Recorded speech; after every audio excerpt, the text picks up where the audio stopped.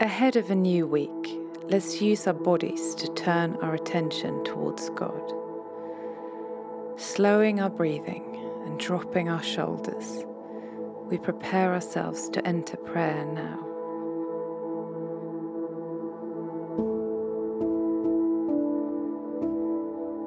We're going to start with our heads bowed.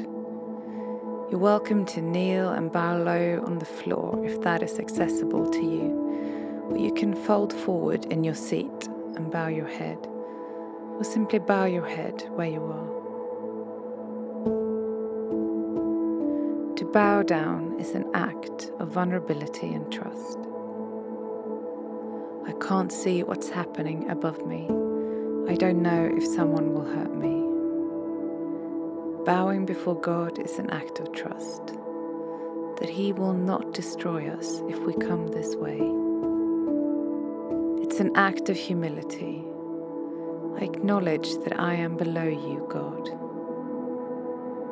I remind myself and I show you, God, that I don't believe myself to be greater than you. I am not the one holding the world together. In this way, bowing is also a powerful sign of worship. In Psalm 5, verse 7 in the Message, we read, "And here I am, your invited guest. It's incredible. I enter your house, here I am, prostrate in your inner sanctum." And in Psalm 95, "Come, let us bow down in worship. Let us kneel before the Lord our Maker. For He is our God, and we are the people of His pasture, the flock under His care." Feel that worship in your body for a moment. Express it in your heart and in your bowing. He is our God, and we are the people. We humble ourselves. Put God in His right place on the throne. What does it mean to take this posture of worship ahead of your new week, ahead of the work set before you? How can you live, love, work and play in this heart posture of humility?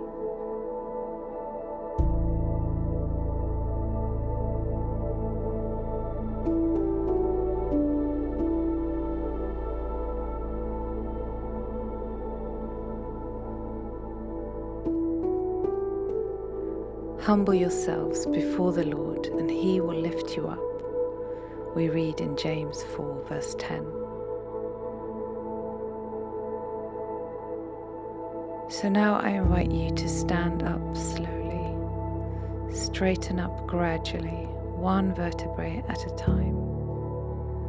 You can also stay in your seat, straightening your back. Notice how your perspective changes when your head is lifted. In Psalm 3 we read, "You, Lord, are a shield around me, my glory, the one who lifts my head high." God, lift our heads up. Change our perspectives on our lives, on the week ahead, on your world at large. Help us see with your eyes, from your point of view. With Paul in Ephesians, we pray that the eyes of our hearts may be enlightened in order that we may know the hope in which He has called us. As we stand, or as we look from a different perspective, allow God to show you His perspective, that we may know the hope to which He has called us.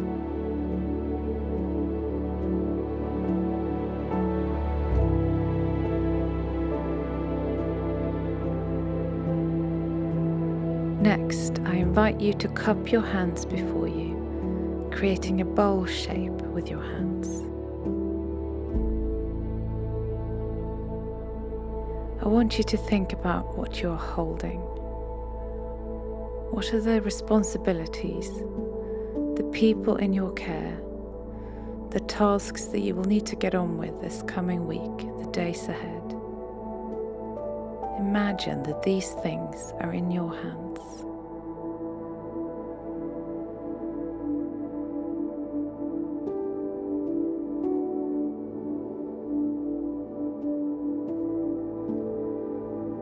We read in Philippians 4, "Do not be anxious about anything, but in every situation, by prayer and petition, with thanksgiving, present your requests to God.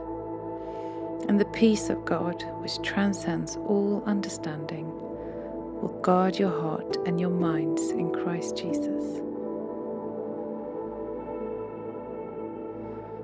So how can you present these things in your hands to God? Rather than be anxious about tomorrow, about next week, let's bring these things to God. You may want to reach your cupped hands outward as a sign of presenting the things that you're holding to God. And finally, as an act of being sent, start moving on the spot a bit. Walk, wiggle, move. We're still praying, still being with God in whom we live and move and have our being. He is sending you back into your life as a free person. You are not required to stress, to strive, to grasp hard or be chained down by anxiety. In Galatians we read, "It's for freedom that Christ has set us free. Stand firm then, and do not let yourself be burdened again by a yoke of slavery." So stand firm. Make yourself aware of the firm ground under the soles of your feet, reminding us of Christ, the rock on which we stand, the cornerstone that is the foundation of our lives.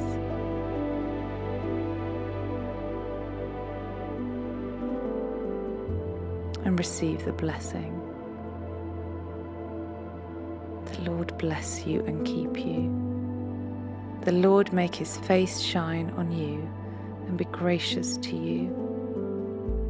The Lord turn his face towards you and give you peace. Amen.